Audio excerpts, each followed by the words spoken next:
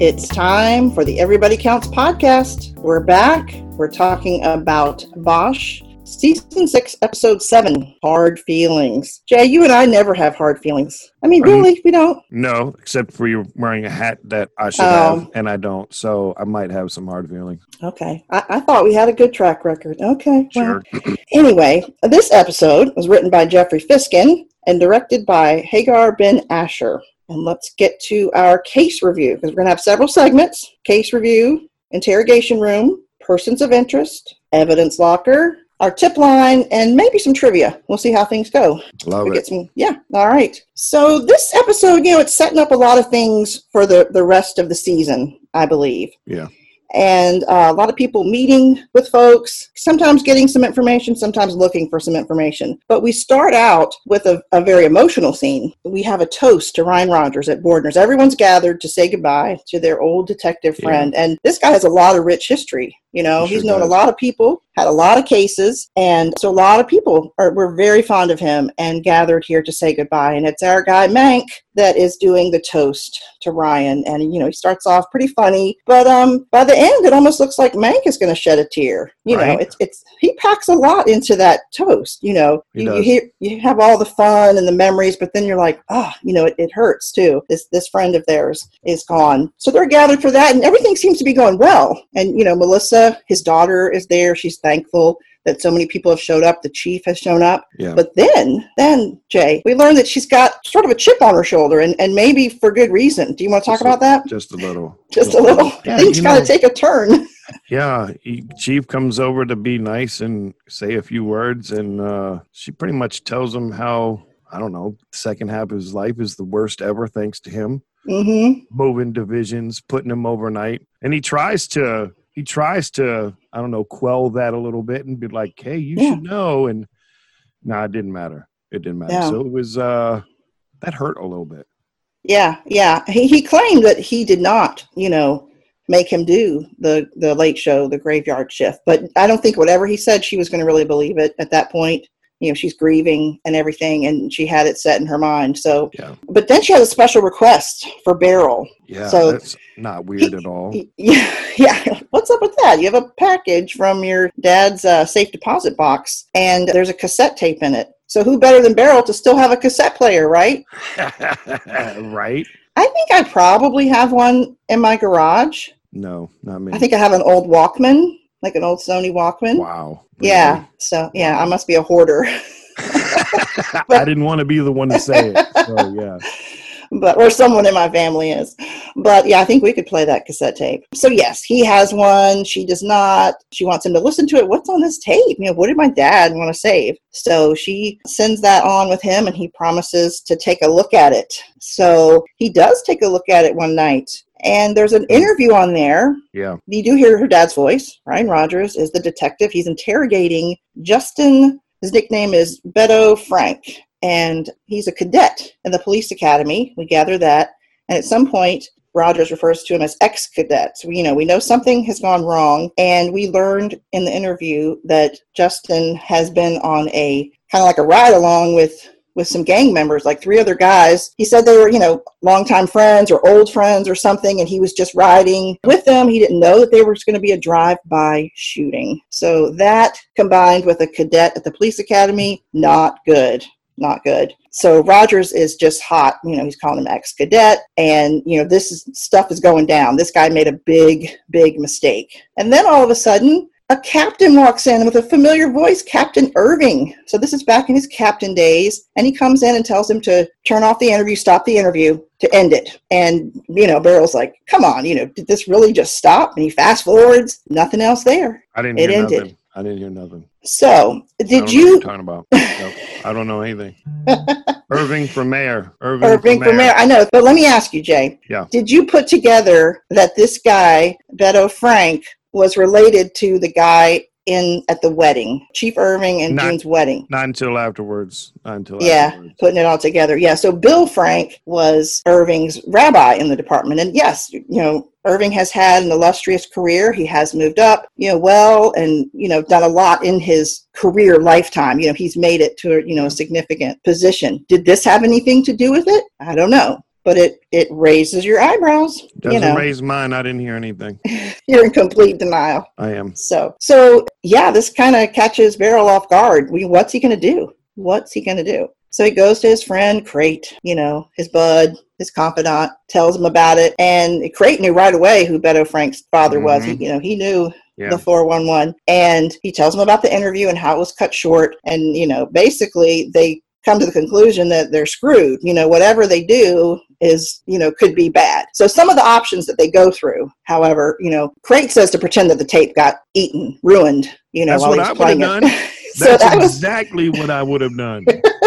That was his first suggestion, and Beryl's like, no, I can't do that. And, he's looked at Irving's career, he's looked at Justin Frank's career, and they talk about how Justin Frank has been a very commendable officer, has an excellent career. This is not a guy who made the same mistake again. So thankfully that is the case. That would really be a problem if he had, turned out to have a lot of problems. So he has this, exemplary career. So Beryl's kind of leaning on that, well, he's been a good officer and, but, Irving sure did, move up there kind of fast at that time. And Crate points out, and I think I agree, Chief Irving would have gotten to the position he is either way. Did he get a little help at that time? Maybe. Likely. He's a pro. We don't have to worry about it. He's a pro. Yeah, he is a pro. So that's why I agree that, yes, eventually he would be where he is today. You can't go back and see if, if Bill Frank, his rabbi, who's got his back, looking after his career in the department, did he sort of grease the wheels? We won't be able to say for sure at this time. So they're just kind of left at that. There's no solution. He doesn't want to tell, Beryl doesn't want to tell Melissa that the tape is ruined. And so we don't know at that point what he's going to say to him. But he has met with Justin Frank, and it kind of goes along with some of the things we've just said. They talk about his career. He commends him on a gang truce recently. Yeah. And he's, but he probes. He's like, what were you thinking? And he's like, I thought we were going to a party, and Beryl's suspect, about that. There are a lot of suspect things about it. But the point, I think, from that meeting was he did not have a really good excuse. He has had a good career, and he explained how grateful he is to Irving for making that decision. He wouldn't say whether he thought his dad had been involved. Right. He's not going to go there, but he does say he's very grateful for the decision that Irving made, and that he's tried to honor that decision every day, as he does his job, to not mess that up, that faith that he put in him. So, any thoughts from you there on that? I think we should just let it go. Burn the tape and move on. Burn the tape. Burning. There's another option. Fire. Right. So, really, listen, this guy made a mistake early on. Who hasn't made a mistake in their life? Okay, and I realize it's with some gangbangers. All right, that's probably not a great mistake to have made. No. However, it is a mistake. He's more than made up from it, from what we can gather. Let's just move on. Okay. Well, let's move on in the podcast, too. How about that? Also, we should point out, too, this is our first podcast. We're also broadcasting live on Facebook in the Bosch Pit, which is pretty cool, too. So what's up? We are in the pit. Yeah. We're down in the pit. So, yeah, I'm excited about that. Sorry. Go ahead. No, good stuff. So let's move on. Any updates we have on the Stanley Kent murder case? Last episode, J. Edgar and Harry recovered some excellent intel. They found that sound car recording in the chapstick, and they've booked that into evidence. And that's just, pretty blatant. Yeah. But the problem is, Harry's even a little worried. He's talking to the DDA, Kennedy. He's like, could this get kicked out? If they talk about conspiracy supersedes consent. But, he still has that concern that it could be thrown out. Because it really does shine a light on what Alicia did and what their planning was. Sure. Jerry and Harry, they also talk to Chief Irving, and they update him a little bit about the audio and what their plans are to do. And he takes a moment to remind them that Craver's murder is still unsolved. So we're reminded that that's still on the table. And Jerry's like, yes, definitely. We need to look at all leads and, get that solved. But a very interesting scene is when Chandler walks in, sachets in very businesslike, and explains that they're ready to accept the plea deal. And they pull that right out from under her. Yeah, not so fast, Chandler. Yeah. Ha ha! We got something for you. Yeah. That is no longer on the table. And she, you don't catch Honey off guard that much she's got a great game face, but you could tell. Yeah. She's like, what? And then she hears that tape. They play some for her and said, we've got this audio that, or at least they tell her that we've got this audio that has Alicia basically planning his murder. So, that is a big, big surprise for her. Sucker. Now, of course, when Alicia meets with Honey later, she's, she just thinks she's above everything, right, Jay? She's a scumbag. Yes. That's what she is. Yes. I'm sorry, but no. And she starts quoting laws, in California, you have to consent, and I did not consent to be recorded. Me, blah, blah, blah. It must be altered. He must have altered the tape. He took a lot of time and put my voice in there and all this stuff. And she's just so full of herself. I mean, we've just seen that over and over the last few episodes since she's been caught. What? I'd like her to eat some cesium. That's what I would like. Eat some what? Cesium. Oh, cesium. I thought you said seasoning. I was like, well, what, are you going to make it really spicy or something? Yeah. Here, have a little paprika. She's not right either. I mean, someone who does that's not right. And it's almost like, she's just, I could go on and on, but that's very bothersome to hear her. Just again, she thinks she's above the law. We also see Maddie kind of come in when they're talking and put some papers down. She kind of interrupts, and then of course Alicia goes on with her way. And eventually, in this episode, Maddie decides to leave the internship with Honey. So she talks to Antonio, the new boyfriend, Jay. We're writing him out of the script. I don't know if people know this yet or not, but we're going to write him out of the script. I think that's too late. Too late. It's never too late. Okay. All right. But yes, they have a talk and a walk with Coltrane, she and Antonio, and she tells him basically what happened last summer and how she gave that information on the down low, illegally, unethically, whatever you want to call it, to Honey. And now that her dad and she are on opposite sides, it just makes it even more awkward. And she just doesn't feel like she should be there, doesn't want to be there. So she gives her notice later in the episode to Honey, and Honey's great about it. And she's like, definitely come back. I understand, but it doesn't faze her as far as what she thinks of Maddie and her skills. She'd love to have her back. So she's like, okay, I'll think about it. And the interesting thing is that to me, when Maddie talks to her dad about it, towards the end of the episode, they start arguing again. Or she kind of diffuses it and says she's going to go to bed, which, diffuses it? She was downright nasty. What are you talking about? I mean, she shuts it down by saying she's going to go to bed. That's a better... She refuses to engage. Her dad doesn't agree. They're disagreeing. She doesn't want to argue. Should they? Always sticking up for Maddie. I didn't say I was sticking up. I said she puts an end to the conversation by going to bed. Is it the right thing to do? That's what I was going to ask you, Jay. Should she have done that, or should she have continued with her dad? No, she started it. She should have finished it. Okay. I'm down with that. I'm down with that. Your dad is nothing but there for you, doing everything that he can for you. You keep bringing around these terrible boyfriends. You work for Honey Chandler, of all people. You stay there for the discussion. I do have to say, in all honesty, I was a little disappointed that she just said, we'll just have to talk about this later. Right. I thought that was a bit much for the daughter-father relationship. That's a weak move.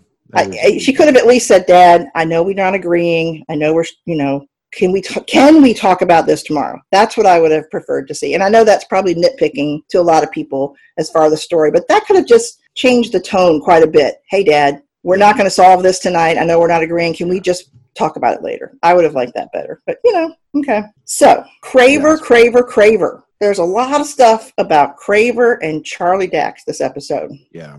Are they going to get to the bottom of this Craver thing? And it's interesting, and I've seen some people kind of allude to this on social media and different formats, that, we really didn't get a chance to know Craver. So we're not that we don't care that he died, but we're not really invested in him, but we just keep coming back to him. Yeah. And have you noticed, Jay, on our site, we've had a lot of searches about Craver. Who is Craver? Trying to put it together. Because here's this guy that's dead, and there's a whole bunch of stuff going on with it. Yeah. And we just kind of know his name. Right. His name keeps coming up, but we have to kind of stop and think. You have to watch really carefully. Oh, who was that guy? Oh, yeah, he was in that episode, and he said something to Heather, and then they found him dead. But we keep circling back to him, and that's definitely what we do this episode. But I think, Jay, before the end of the episode, we're going to get to the bottom of it with Craver. I think so, too. I have a good feeling about this. But for most of the episode, things are just pointing at Charlie Dax. So they had this photo of Maxwell. I get confused with Maxwell because his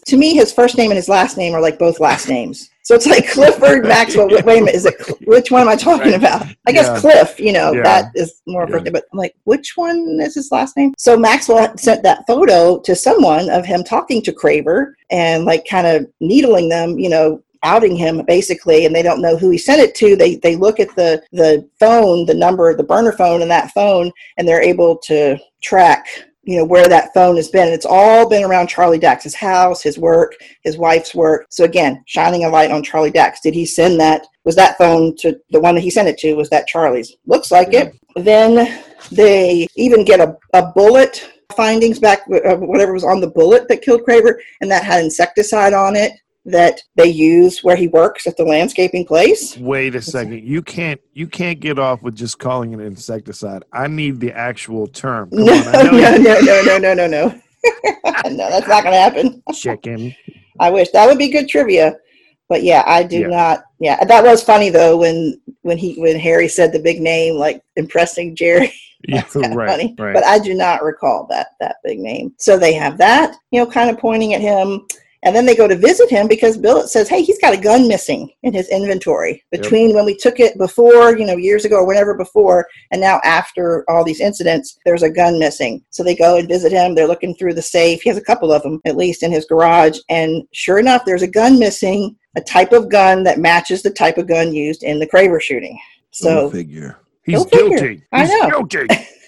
So that doesn't look good. And they asked him about the photo, and he's like, yeah, I received the photo. I just thought it was a joke. He said, now, it did unnerve me when I saw that guy Maxwell, when you guys arrested me, that was kind of unnerving. But he's like, I deleted it. Once I saw him, I just deleted it. Well, okay. And then he says that Maxwell was there sort of supervising the inventory at his house. So that almost kind of gives you a thought, did Maxwell take the gun? Did he take it to make him look guilty, or I guess he didn't take it to kill him because it had already happened. So I guess it's more of the idea that it would point to Charlie, or he could have taken it long before the inventory. We don't know when it went missing exactly. So that just raises a couple questions. So we're back and forth.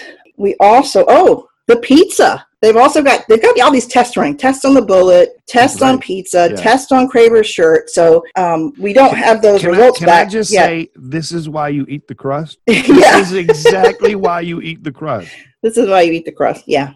Don't leave anything behind. You get caught. Don't leave anything behind. That was a cute scene when they're talking about the phone and they're like, if this is always around Charlie, so we need some DNA from this guy. And Beryl pops up from his cube like a little groundhog. Right. He wants a job. Right. Now, what do you think that's about? Do you think that Beryl just wants to get, he's doing caps. He's still doing caps. Do you think he's just looking for any opportunity to get out and do more? Sure. Yeah, that's how I took it. So.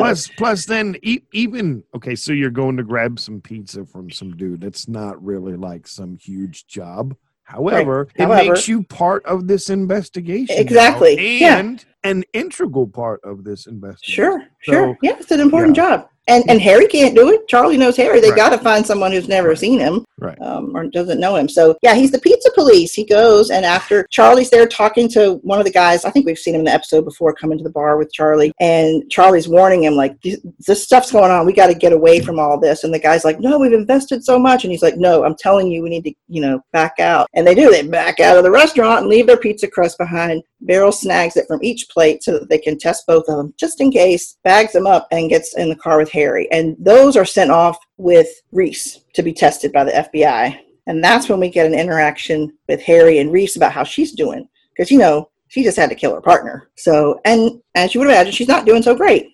She's still really affected by it. And now it looks like her career is going to be affected by it. She says, she's going to be riding a desk probably for the rest of her career. Sucks. Yeah. And Harry tries to, be optimistic. Oh, no, they're not that, they're smarter than that. Yeah. But she's not buying it. So they have that interaction. By the end of the episode, we get the pizza DNA back. No. I don't know if we get that back. We get the Craver shirt DNA. That's what I'm telling you. There's so much stuff, so much evidence around this guy. Yeah, I feel like Bosch, the writers, do this to us on purpose, so that way they see if we can keep it all straight. I know. Can we keep track? One step ahead of us, at least, all the time. Yeah. So they get the results from the shirt back, finally, the DNA. And all this stuff with Charlie, it has Travis's saliva on it. So looks like Travis did it. He probably did send him the photo, found out he was a snitch, went, took him out, spit on him, end of story. So that I found that interesting. I don't know whether I want to say interesting or frustrating that we went through all these things. But I mean, I guess that's what happens with investigations. Yeah. You know, Yeah. I mean, that, and I'm thinking about that now, that you probably can go down deep down a certain path and then it just not be right. You know, all evidence was pointing to Charlie in so many different ways, but then it can, you know, can be someone else. So when I think about that, it does make sense. So, and we as the viewers are just having to, you know, go along with them for the ride and see how that can happen. So what else do we have to talk about with this episode? Strout. You like talking about her. Talk about Strout. I hate her too. But you like talking about it. I have a lot of hatred. Jeez. We see her in her computer game chat room again. Yeah. Something about some kind of getaway. Something's going on. What else do we see from her? Oh, she talks to Waylon. Yeah, and this is where they move the tracker to the truck. Yeah. And he wants to do anything he can to help. And she's like, no, you'd be too obvious. They look at you right away. Yeah. But what does she tell us about her plan? Oh, why are you throwing that at me? What does she tell us? Because she doesn't really tell us anything. She says it's going to be a while. I don't remember anything. Why you got to be like that, Tracy? I'm trying to see if you're paying attention. It's an important task. She's not going to do anything right away. She's going to mourn her man. I think that's a quote. She wants time for that. Is taking time for that. And she's going to wait a while. But she does have a plan going. And she doesn't want Waylon to be part of it because she thinks he'd be, you know, looked at right away. So we do have some more stuff with Vega and Pierce and your man Cooper. Come on, Pierce. Why would you do this? I know. Why would you do this? And in the break room of all places, anybody could have walked in. But I do have to applaud him for not telling him where the coffee stash is. Because thank you for that, at least. Yeah, at least. Yeah. Because he knows. Mank has shown him before. So he doesn't give that up. But he gives up the complaints that his partner's been making about billets. Yeah. And Cooper is like, oh, yeah, you had to say something. You know, and before you know it, Cooper calls Vega into his office and confronts her about it. And she's like, what? That's just no big deal. I've just been some personal things. I was just kind of venting. It's really nothing, you know. And she's like, not interested at all at pursuing it, filing a complaint, ever talking about it again. And, you know, he says, okay, you know, he says, okay, Jay, but she walks out the door and he opens up the HR manual. That's what it is. Yeah. Section 2, sexual harassment. Get out of it. Man, I called Honey a snake in that in the chat room. Yeah, he makes Honey look good. No, he makes Honey look like an angel. Yeah.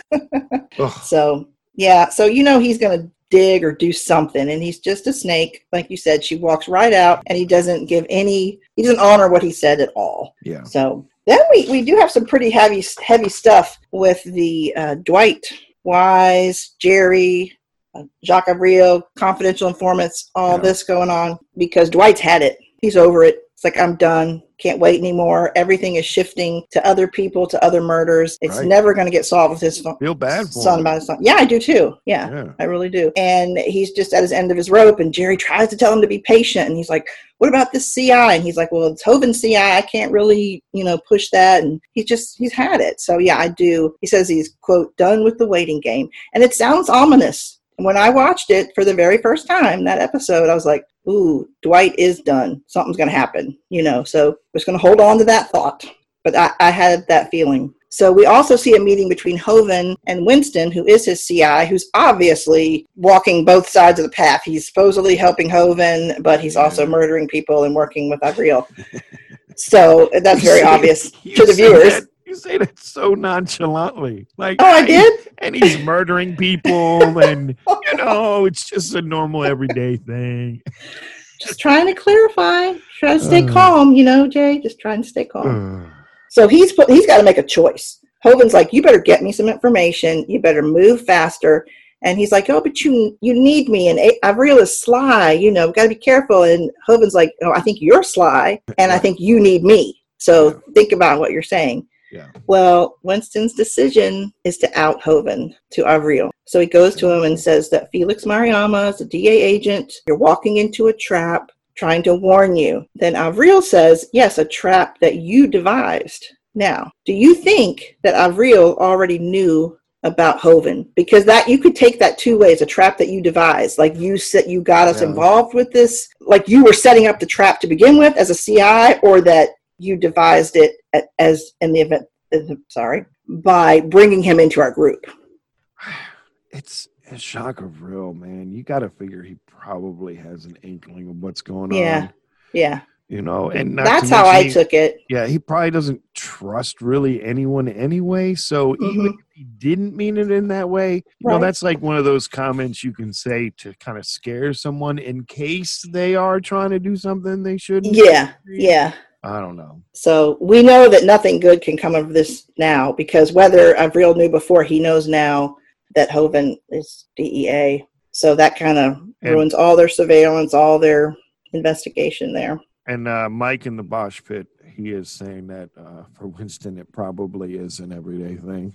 The murder. It probably what? It is an everyday thing. Oh, the murdering. Oh, sadly. Kelly, it is. Kelly agrees that Jacques Avril knows. So okay. All right. We got people on along the same line. Same wavelength. Yeah. Okay. Well, we have a few more things with the Daisy case. Harry drops off the... Isn't it so funny? We've already talked about 37 major things. I know. And now, the Daisy case. And it's only one episode. Every time, man. Every time. It's just chock full. So, we're finally getting to the Daisy case after all that. So Harry drops off the laptop with Detective Klein, is his last name, and he seems less than enthused. That's hard to say fast. Less than enthused about working on this. He's like, oh, this, basically this is on my back burner. I'm looking at this for a long time. Right. And so Harry has to grease the wheels. What do you think's in the bag, Jay? I don't think it's like you think it's like whiskey, or it's not wine. Whatever it is, I want some, because it must be good. Good. It must be good. It did change his rate of work there. Yeah, his speed. There's no Boone's Farm in that. That's something good.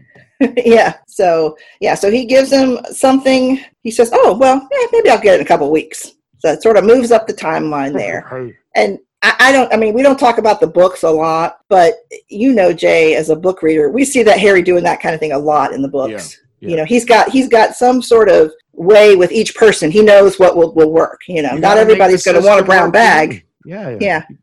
So he knows how to get work faster when he needs it. So he also meets with Detective Brent Charles, who worked on the Backseat Butcher serial killer takedown investigation, whatever we should call it. And we see some similarities. That's because Daisy got thrown in the group with the Backseat Butcher until they realized that he was in jail that night for intoxication or whatever, the drunk tank. Mm-hmm. So that said, okay, nope, it wasn't the Backseat Butcher, but there are these things that otherwise tied it to him. And one of those is a signature calling card, the symbol that the Backseat Butcher would put. Where did he put it? Just in the room? I don't think he put it on the victim. Like on the wall somewhere. So, somewhere in the area. The victim, something, Yeah. On the wall somewhere. And it's that same symbol. And so he's like, I think you have a copycat, on your hands. But they're like, how did this leak? Because all the members of the task force working on this case had been vetted, had passed a polygraph. So, but it's got to be somebody. And that's what they think. So Harry's going to move down that path of investigation now. He's looking for a copycat. So a few more things. After all we've talked about in this episode, there's still a few more things that happen. Lieutenant Billets, as she's ready with Operation Safe Sidewalk, she's looking for her person number 2, and she's hinting at Officer Edgewood that she would like him to do it. And he seems to like the idea, Yeah. And she's dropping some hints, it could be good for career path. And this is what I'm looking for. I think I know someone that meets those qualifications. So he's going to think about that. I think he'll probably do it. Honey, back to Honey. She agrees to endorse Chief Irving, which who thought that would ever happen? And if I were Irving, I don't even want it. You don't want her? No. Sorry about the papers. It's just, if you look back at the history of the show, who thought that would have happened? But she's happy to do it. We already talked about, other things I had, listed down were the things about Maddie and her dad, and Maddie backing out on the internship, just So we've talked about that. What did I miss? Anybody in the Facebook group think of something we missed? No, the only thing that they've said is Jay is by far their favorite co-host. Yeah. Mm-hmm. It's unanimous. Screenshot, Jay. I'd like a screen capture of that. I think there's 380 comments saying the same thing one after another. And they all have like 100 likes. I agree. Exactly, yes. All right. Well, get a screen capture of that. Go ahead. Yeah, I want to see it. I'm not denying it. I just want to see it. No, they're just talking about a bunch of different stuff that we've talked about, agreeing with us. They're even talking now, Vega should have talked to Billets, shouldn't have complained to Pierce, talking about why we need more than 7 seasons. There's so much to process in each episode. They're right along with us. Yeah. Well, that leads right into the interrogation room, because I was going to ask you, Jay, what are your thoughts on Pierce telling Cooper? Are you mad at Pierce? Are you mad at Vega? Are you mad at Cooper? All of them? Are you okay with what he did? I have some thoughts, but I want to know what your thoughts are. You can't really be mad at Pierce, even though I kind of want to be, because he's doing the right thing. Mm-hmm. He is doing the right thing, because if it is making her uncomfortable and there is something kind of to that, he can't keep quiet about it, because God forbid something does happen and he does keep his mouth shut, he's in place of trouble. Yeah, I agree. I wish maybe, I guess he couldn't have gone to Billets because that wouldn't have been appropriate, but maybe someone other than Cooper. But then again, he's jumping command too, probably, so can't do that either. Mank, why couldn't he have gone to Mank, right? He helps people with their problems. He's an advisor, don't you think, Jay? It wouldn't have gone with protocol. I'm just joking, but I know. I feel bad for Pierce. He was in a bad spot. I don't know that I'm mad at Vega, because if you're uncomfortable, you're uncomfortable. Sure. Even if I don't agree with it, right? How you feel is not how I feel. How I feel is not how you feel. So you can't really be. But I wish she maybe would have handled it. Go talk to Billets. Billets is an open person. Yeah. Even if you're like, listen, lady, stop touching me, stop talking to me all the time. Yeah. Sure, she'd be like, what? But she would listen. Well, that's the thing. She's so warm and gets so close to people. Well, if she's that close to people, it should be easy to talk to her. She's very open, Yeah. But some of my thoughts too were, it's awkward. You're like, oh, Pierce, this is just going to create more trouble, But I agree with you totally. He had to say something. I think the couple things I think about is that he did tell Vega that he was going to have to say something. It's he did. She could have acted differently. She could have said, hey, even though she didn't like it, maybe didn't think he needed to, he told her, he put it out in the universe. He told her that he felt like this was going to make him have to say something. So she had the opportunity to go to Billets, like you said, to go to Cooper herself. I think she has to consider at that point, oh, great, my partner's going to say something. Should I let him do that? Or would it be better for me to say something at this point? And you can't, you should be able to say whatever you want to your partner. Absolutely. You're confidants, you mentor each other, you support one another. But she had said it over and over and over. And you can't it's hard to just leave something like that out there. It's like, you're going to do something about this. It keeps happening. You keep talking about it. Where's this going to go? But it's just awkward. It's, Sucks. It's hard to know exactly what to do. Yeah. But those were just a few things I thought about with it. So what's your question? My question is, so we are 7 episodes in. We just talked a little while ago about how there's 9 million things we're talking about. What is the most stressful item for you? We have so many things. We've got Strout, we've got Kent, we've got Daisy, we've got Avril, we have even the Cooper Billets thing. So many. Yeah. Which one keeps you awake at night the most? Because there's just so much. Yeah, I think probably this right now, the stuff with Avril and Jerry, because it's, I just worry about his safety. And now that he's fully aware that, who Hovind is, whether he knew before or not, that just seems like that makes it even more dangerous of a situation. So that one's probably like stressing me out the most. The Daisy one, I feel really desperate to find out, to see that play out, because that's such an emotional thing. Not that the stuff with Avril is not emotional. Anytime there's, murders and stuff, it's emotional, but, she's a young girl being a mom, it's just that really tugs at your heartstrings, and just thinking about how that could have all been avoided. And you know that Elizabeth is feeling that too, you know, as a mom. That's how she's struggling all this time is, you know, what could she have done to prevent this from happening from Daisy? Right. So that one tugs on my heart a ton. And probably the one with Avril scares me the most about, you know, oh my gosh, what's going to happen? Heather, like that, I don't know what she's going to do. So that could be really bad as well. The unknown, like we've talked about before. And the Kent case, I mean, I feel really bad for Stan, of course, the victim, but Alicia just makes me so angry that yeah. I just want her to, I only stress about that is that she gets convicted. Yeah. So yeah. I know that's not a very concise answer, like one thing, but I'm with you. Well, I mean, I know, I get it. It's kind of hard. Why I ask, because I'm not sure. I'm not even sure where I fall. I feel like I'm with you, but not just so much Cherry and Avril. It's kind of all those guys. Winston. Mm-hmm. There's a lot of players, yeah. And Remy. All of the. It's so kind of intertwined now. Right. I feel like it could go bad for any or all of them.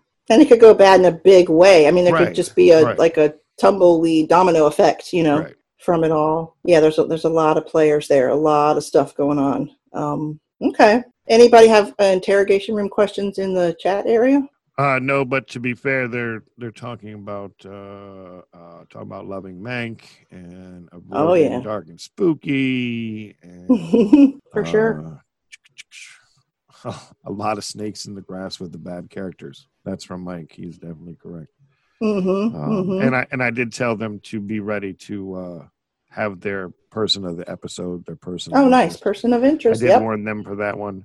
And I did warn them, and I should warn you too. I told them if they had some trivia for us, they should be ready too. Okay. So who knows what comes with that. I always take notes for trivia and then I don't bring them upstairs to do the podcast. So that is really not helpful. I think of all these things I wrote down, but I can't remember them because they're in the other room. Way to go. So maybe I'm just making excuses already for losing. But all right, person of interest. Do you want to go first? Or you want me to go first? I have a person of interest that probably shouldn't be the choice for this, but I'm going to do it anyway. Sounds like you. Mine is Chief Irving. Is Chief Irving. We don't get a ton of Chief Irving in this episode, but I'm doing it strictly because of the tape. Okay. Because two parts. Number one, we see kind of something he had to do that was a little bit back in the day. But then I have to wonder now, too, if this tape gets out, what happens to him? Like, that's a big deal. Yeah. And is this going to be like another thing where it winds its way up into the shredder? You know what I'm saying? The infamous shredder. So even though he's not in here a bunch, I'm left thinking about him. Right, that's hanging out there for sure. Yeah, that's a loose thread. That's a good one. I went with Winston, probably because he had a decision to make. He was kind of forced into a corner, and I just start thinking about what if he had chosen to go with Hovind. Now then again, we know that he already murdered. I think he was the one that shot Arius, but not that it doesn't matter. He shot someone and killed someone, so I don't know how much they could have helped him, but he still had an opportunity to do some good, if he chose Hovind's side, but he chose to warn Avril, and that's just a pivotal part of the story now. Things are gonna start hitting the fan. It's just you can't keep going down the same path anymore. Stuff has changed. So plus Avril's where the money's at, Good point. Good point. Yeah. That's right. Mm-hmm. Yeah. And that's what so much of this is about to begin with, is the money. You're right. Good point. But yeah, that really puts a dent in things in a big way. So, all right. Who else has one out there? Person of interest. Let me see what I got. Dun, dun, dun. Wonder if Kelly's choosing Mank with that comment. Sister says she's with you. Okay. And wants to know if she thinks Avril's going to kill him. Maybe because of that comment. Possibility. I don't know.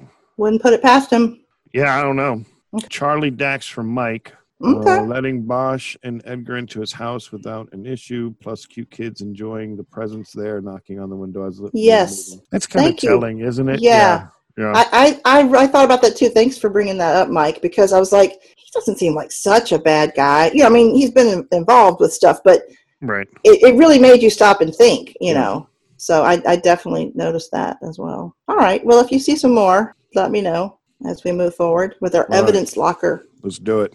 I mean, the cassette tape, we don't know what they're going to do with it, but it's it's evidence of something. We see a little bit about Heather's plan. We know that she's still cooking up something on the game board there, messaging something about how fast will she need to get away and stuff. The Craver stuff is solved. So we had a lot of evidence in this episode about that, but we did come to a conclusion. Correct.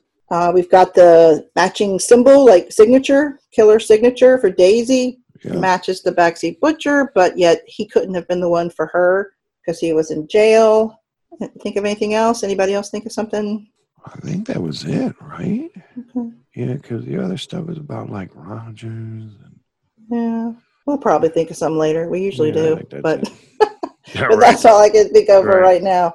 All right, so for our tip line, we did receive some from Mike, and we received some from Sister Teacher. So you check out the comments there while I'm pulling these up. And they're still saying I'm the favorite. Sorry. Oh, okay. That continues. Right. Yeah, I'm sorry. All right. From Mike for season 6, episode 7, Hard Feelings. Yes, the title of the episode is Hard Feelings, and boy, does Melissa Rogers have some feelings towards Chief Irving. Besides her dad being exiled to Pacific Division and on The Late Show, which she believes was the final straw for her parents' marriage, not knowing that Ryan Rogers actually volunteered for it. Yep, good point. The favorite part for me was the speech from Sergeant Mank, giving Rogers the proper send-off. Starting it off light with the joke about Rogers having something else in common with Robert Redford. He was born and raised in San Fernando Valley back when it was still orange groves and lemon trees and woolly mammoths roamed the earth. That kind of thing. Then ending it with Rogers always, always, always having the back of his fellow officers. That's definitely was an emotional moment. It's all these heartfelt moments that really put this show on a different platform and sets it apart from other drama cop shows. As fans, we care about all these characters and what happens with each and every one of them. I totally agree. Everything starts falling into place with the evidence in each of the cases that Bosch and Edgar are working. I really enjoy the slow grind of each episode of each season. Yeah. We work for it. We work for it. Yeah. I mean, cases aren't solved quickly in real life, and they try to have that authenticity in the show as well. Right. So thank you so much for that, Mike. A lot of good comments there. All right, let's see what we have from @SistaTeacher. All right. Good evening. Here are my thoughts for the episode. Episode 7. Harry seems much calmer with Chief Irving now. What did Reese want to tell Harry? I bet it was something about the affair and the shooting. They probably set it up. She was starting to say something there when they were talking about her career, and she's like, never mind. Yeah. Despite how they feel about Honey, she is a lady and carries herself as such. The men need to always be gentlemen, like standing up. They didn't stand up when she came in the room. So I don't know if there's a different code with cops and attorneys, but all right. I did not like them treating her like something other than a lady. Honey endorsing Chief Irving shows she is a player and knows how to play politics. No permanent enemies. She is a diplomat. That's a very good point. I wonder what Heather Strout is planning. She is scaring me. Jay is scared as well, Sister Teacher. Mm-hmm. I think her brother-in-law is not as devious as her. His children greeted Harry and Jerry when they went to the house and left. We just talked about that. Very true. Mrs. Kent is an actress on camera as well as real life. She is maintaining her composure while telling a bold-faced lie, unless she is so deceitful and believes her own lies. Pierce knew he started something when he said what he said to the captain. Vega told him to let it go. She won't tell him anything else once she finds out he said something. I mean, that could put an end to that, right? Yeah. But it could really, hurt their partnership. The CI is trying to do what exactly? He is telling on himself and going to be killed. Avril is so sneaky. True story. Yeah. So, yep. CI Winston had to make a decision there. He is telling on himself, but he has to kind of try to choose loyalty for one or the other. I think he, is trying to show loyalty to Avril. I'm getting ready to call Bosch and tell him that Sister Teacher is a fan of Honey Chandler. Oh, yeah, right. I'm going to rat her out. because she is a fan of etiquette, Jay. No. Let's make that clear. No, don't. Why are you always sticking up for everybody? Okay, I heard it. I heard It's exactly my job. what she said. It's my job. I have to counter you. What fun would it be if I agreed with you all the time? I would like it. But what fun would that be? All right. Thank you both so much for the feedback there. You said we might have some trivia, Jay. Oh, let What's me tell happening? them I didn't warn them. I didn't warn them it was time. I do have some from listener Joe, so I could hit you up with one of those too. Yeah, go ahead, because I had some for you just in case. Ooh, I like this one. Yeah, okay. I like this one. At Dwight Wise's house, what are the banners on the wall? Oh, I know these. I know these because it was one of my questions that I had written. Oh, okay. On the back wall is the Raiders. On the right wall are the Clippers and the Dodgers. Okay. Maybe he didn't see the Raiders because he says the Clippers and the Dodgers. So Raiders back wall, the other two were on the one. Okay, so he's talking about that wall. Okay. Should I give you another one? Go ahead. Beryl is at the bar to get the DNA from Dax. What is he doing while he's waiting at the table? Oh, dear Lord. And what is he drinking? He's doing something and he's drinking something. That's a good question. I like it. That's a really good question because it should probably be something easy that I know right off the top of my head, and I do not know either. Yeah, we were so focused on him getting something for their DNA. What the heck was he doing? Okay, he was doing a crossword puzzle. Oh, I was going to guess that. Dang it. And he was drinking Diet Coke. I would not have said Diet Coke. Okay, all right. Oh, do you have any? Mike's got one for you. Okay. What's the name of the bar for Rogers' send-off? What was the name? Bordner's, I think. That's my answer, but.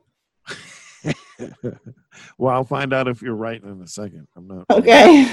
I feel like that's the right answer. But I thought they showed the sign before they switched into him doing the toast outside. I wonder if anyone knows. Do you know the badge number for Captain Cooper? I do not. Oh, shameful. You need to know that to send in your complaint about what a jerk. That's true. That's true. I would need that information. Do you know it, Jay? Did you write it down? I do know what it is, but I'm not going to say it yet. So that way, those that are watching online, maybe they know. All right. How about Manx badge number? Do you know Manx badge number? I don't know badge numbers. I don't know. Come on, Tracy. You're off the team. You're off the team. Was I ever on the team, Jay? Come on. Was I ever on the trivia team? You're the numbers guy.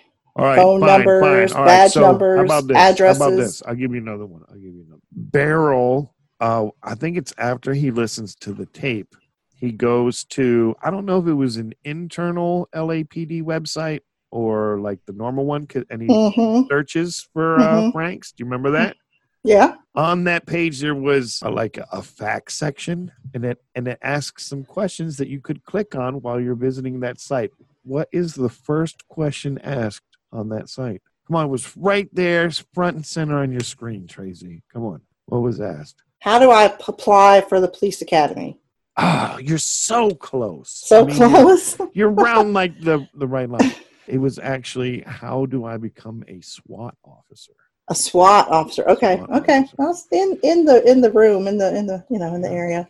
And Cooper's badge number is 22, by the way. 22? Yeah. I thought they had like 5 number badges. 4 is the typical one, like Banks is 6437. But Cooper, he's been there a while, obviously. So he's got an early captain's badge, 22. Okay. This is a good one. You probably, I think you'll get this one. I think I would have gotten this one too. No pressure. Except I'm the one reading it. When Edgar and Bosch are at Dax's house, Edgar asks if he has ever bought a burner phone. What is his reply? What is Charlie's reply?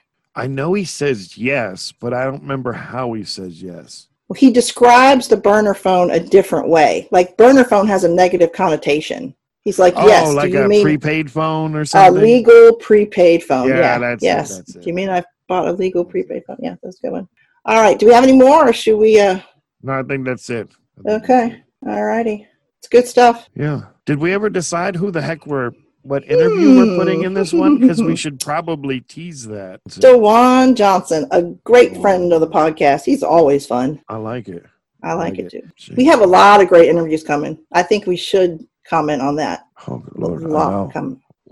They're an amazing cast. Very generous with their time. Very generous and have so much to share and say. And they're happy to give details and talk about things. So a lot of good stuff coming.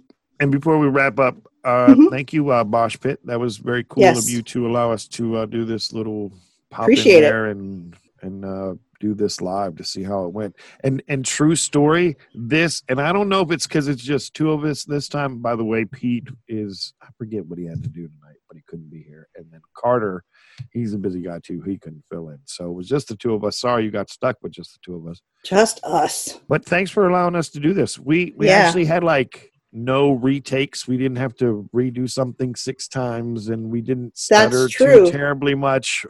So maybe we need to do them live all the time. I know. We did kind of step up our game a little bit as far as the points where I go, wait, stop. We're going to have to stop here. I'll edit this out. We didn't say that once. Yeah. So.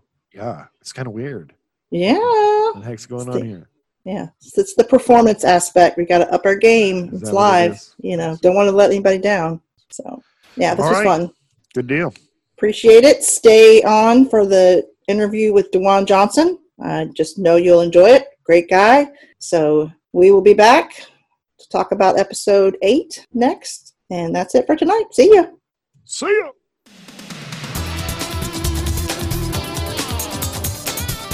Hey, this is DeJuan, and I play Pierce, protecting and serving.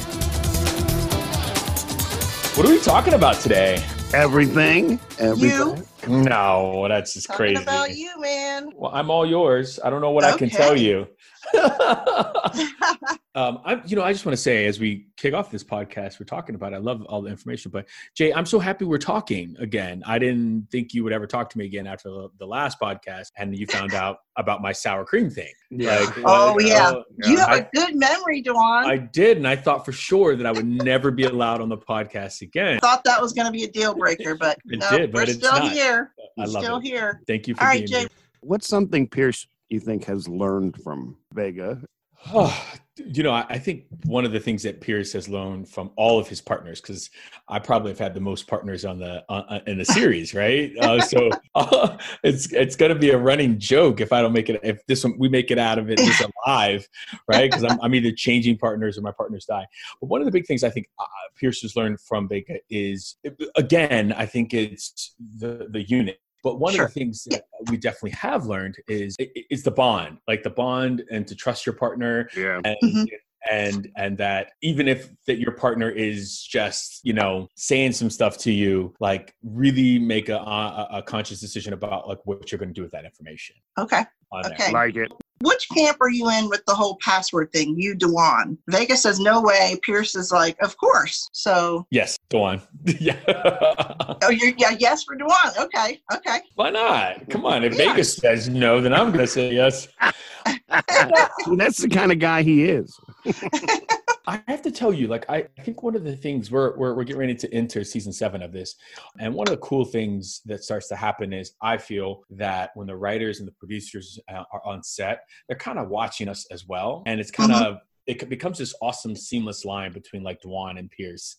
And I feel like they're writing so amazingly for the characters in the book, but they're also meshing really well with who I am personally. Yeah. And I think Pierce is just an extension. I've said this over the years. It's just an extension of DeJuan. Awesome. Well, since DeJuan and Pierce are one and the same, do you think Pierce has any aspirations to maybe get into command one day? Absolutely. I think that it is highly on his mind this year, this season. But here's what I will say. I think Pierce definitely wants to keep moving up the chain. But I think it goes back to my heart center. It goes back to who I am as a person. And it is, I have a hard time wanting to railroad people to get there. Right. Yeah. But do I? Okay. That's the follow-up question, right? That was a pretty bold answer. There was no hesitation. So let me just back up a second, because what you said was that was a bold answer. I said it so quickly. Again, what I like to say is Pierce and DeJuan. And I've been with this character for the last 6 years, right? Mm-hmm. One of the things that I always go back to is when I start the season off, and when we get our first scripts, and so I think about where Pierce has been and where I want to go this year, right? And one of the things that I hold dominant for Pierce is back, I said it in like season 1 or 2, I think, when I said in the alley with Titus, with Bosch, I said, I don't have anybody covering my 6. You know, I don't have a dad who's basically, so that I still want to move, but I still have to take care of myself too. Yeah. Do you know what I mean? And so for me, I said that. And then I said, I think in season 4, I said, protect and serve. That's not just a saying to me. Right. And so these are things that like, I believe really shape who Pierce is. Right. And so when we talk about a question here, the reason that can come so quickly is because that's where it's feeding from. I know, like, I know he wants to move in. And I also know that like, this is real for me. This isn't like, I'm a by the book guy, but I have aspirations to be up there. So that's definitely why that was so bold and quick. I love, cool. Yeah. Now, what about DeJuan? What would you say in the entertainment industry, in the film industry, television industry? Would you like to move up in command some way? What would you consider that, moving up to command in your industry? Great question. You know, I mean, I'm not going to lie. I think Pierce should have his own spinoff. Hey, we're down with that. I'm not going to lie there. I think that is definitely something I think if you're talking about moving up. I think he's worthy of it for sure. I think we could definitely do a fun show. You know, I have to say this, that you guys see on social media that we are such a good cast with each other, and it really is. And I have a love fest with Titus, such a love-hate, because you guys see him getting on me a lot, right? On social media and stuff. Yeah. And he does the exact same thing on set. We've heard. But I would tell you this, he sends me the nicest letters, like the nicest, emails and stuff and text. And he's the sweetest guy. And I'm getting somewhere with the story, but he's the sweetest guy. And, when I'm on set, I said something to the effect of this: I'm going to need a spin-off. Because he'll be like, you know what the name of the show is, DeJuan? I'm like, what? He's like, not Pierce. Oh man. He's like, it's not Pierce. And I'm like, well, I'm going to get a spinoff, and I'm going to do a spinoff. And he's like, you're going to hire me too. And I'm like, you're right. And so, it's not too far-fetched, because I adore the man, and I think that's where I want to go. Cool. I like that. See, I thought that was a fun story. That is. To tell. Yes. Wrapped up in your answer. And when we talked to him last season, he did talk about how he and Paul at the time too would rib you a lot and needle you and stuff. So much. So much. But he fessed up to it. Yeah, but Paul, my heart. I know. Feel the same way. Well, tell us about your podcast. You have a podcast. I do have a podcast. It's called the Think Bigger Actors Podcast, and it's a part of my I have a side hustle, if you will, kind of.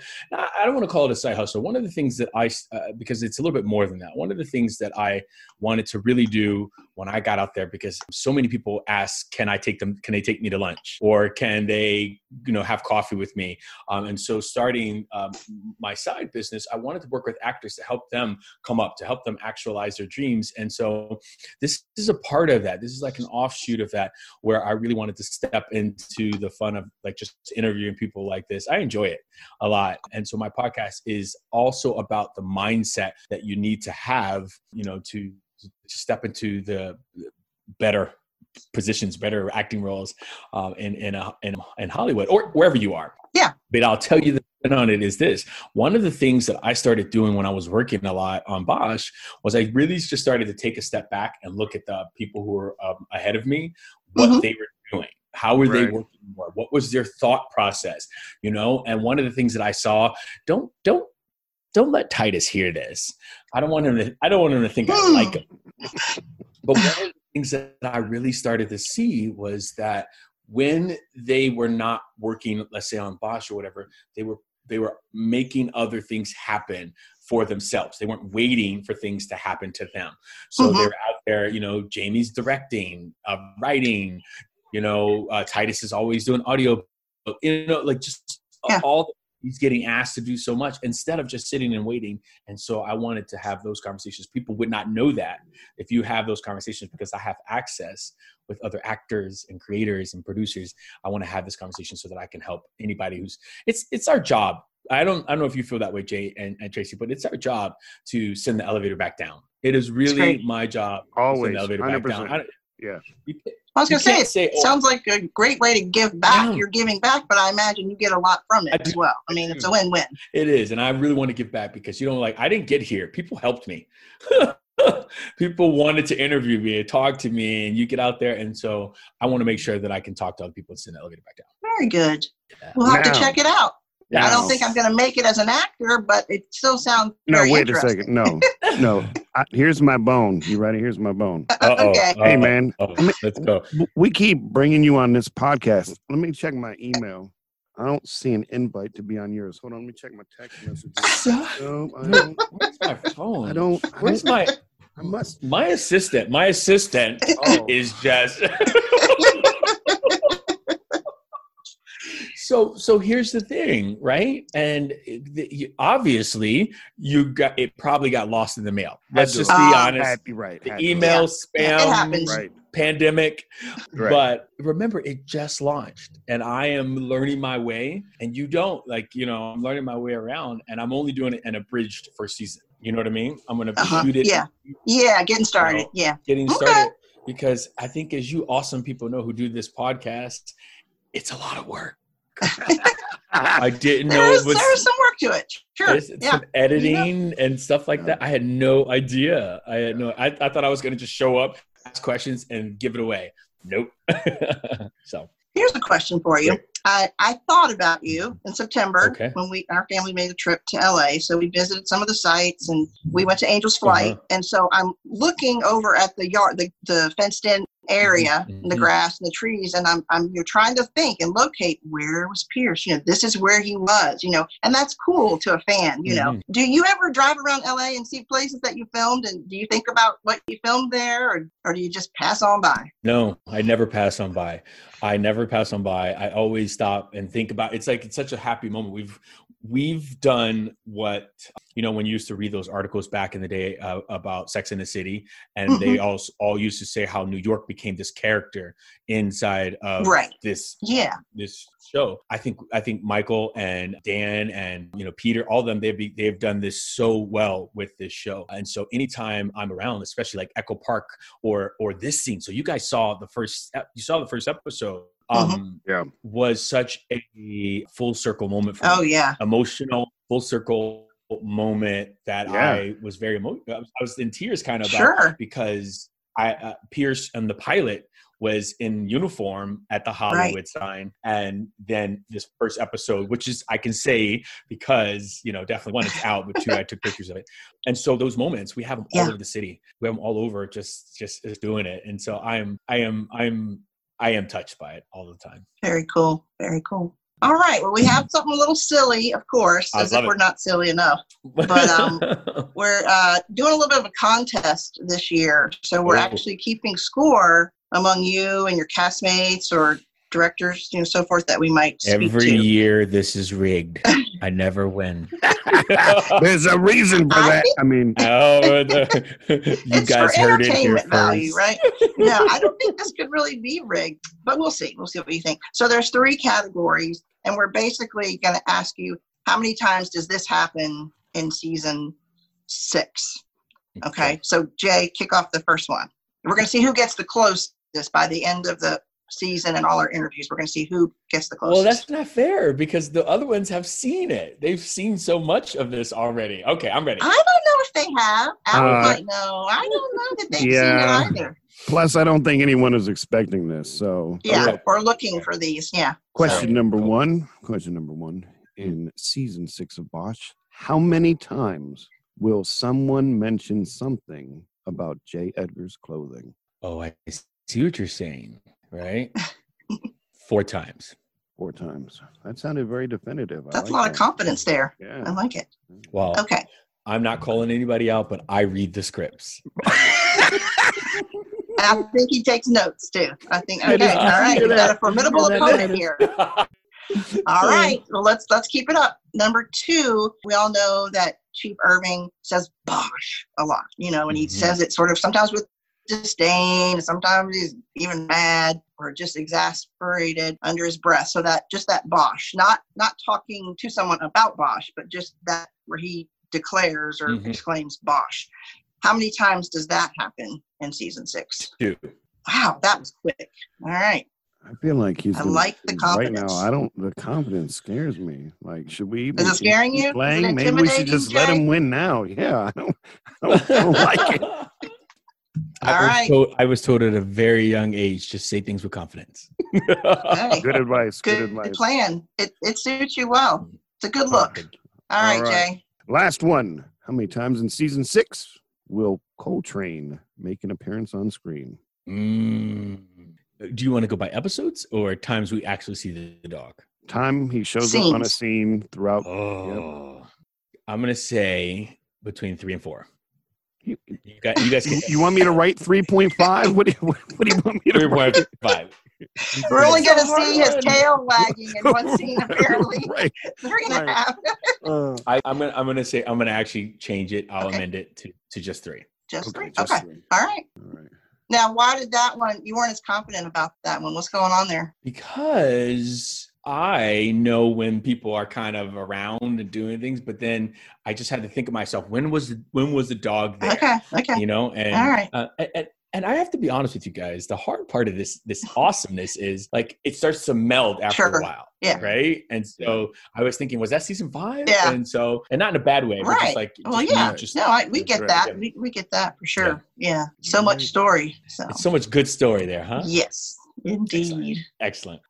All right. Well, I think that's what we have for you. Hopefully we didn't torture you too much. Maybe just a little, but yeah. Just kidding. Are we going to have we given up on the campaign with, what do you call it, petition to bring back my merch? I didn't want to oversaturate I get it. social media with it, but I mean, Sharon will drive that campaign forever. So it's definitely still out there. Another regular fan or super fan that we hear a lot from on social media, Dan, he's like, no, it was time to go. So there's still some strong opinions out there. how strong. I didn't think it has not really died down. Isn't it amazing the emotion behind such a small thing? Such a small thing that when it, I am really fortunate to have that because it's.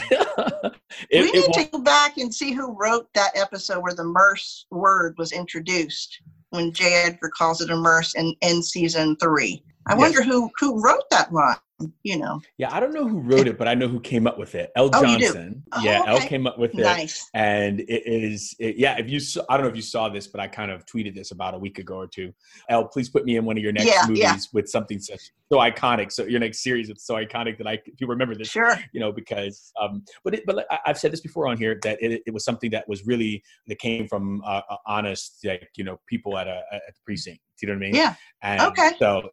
It's not like, we just decided to put a Merce. They have, It was pulled from some thread of reality. Yeah, very cool.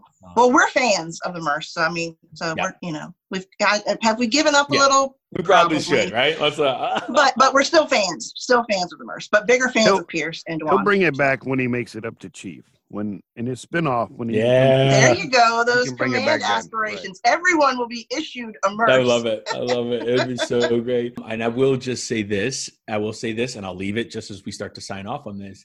That you may or may not have seen the last of the Merce. Dun, dun, dun. Oh, I love that. I love that. I'll just leave it there. Oh yeah, good stuff. Love it. All right, boy, the wheels are turning now. Thank you, guys. Thanks, Dwan. You're awesome. Thank you so much for always making time for us. We appreciate it. It's always fun, too. You're a good guy. It worked out with my homeschooling. Okay. I'm there with you. I know about that. Right. With the homeschooling. And it's a challenge. So yeah. Awesome. Good thank for you guys. All right. Thank you guys so much for having me. Thank you, guys. I appreciate you all so much. And thank you for being such fans of the show. Of course. Take care. Bye. Stay safe, buddy. All right.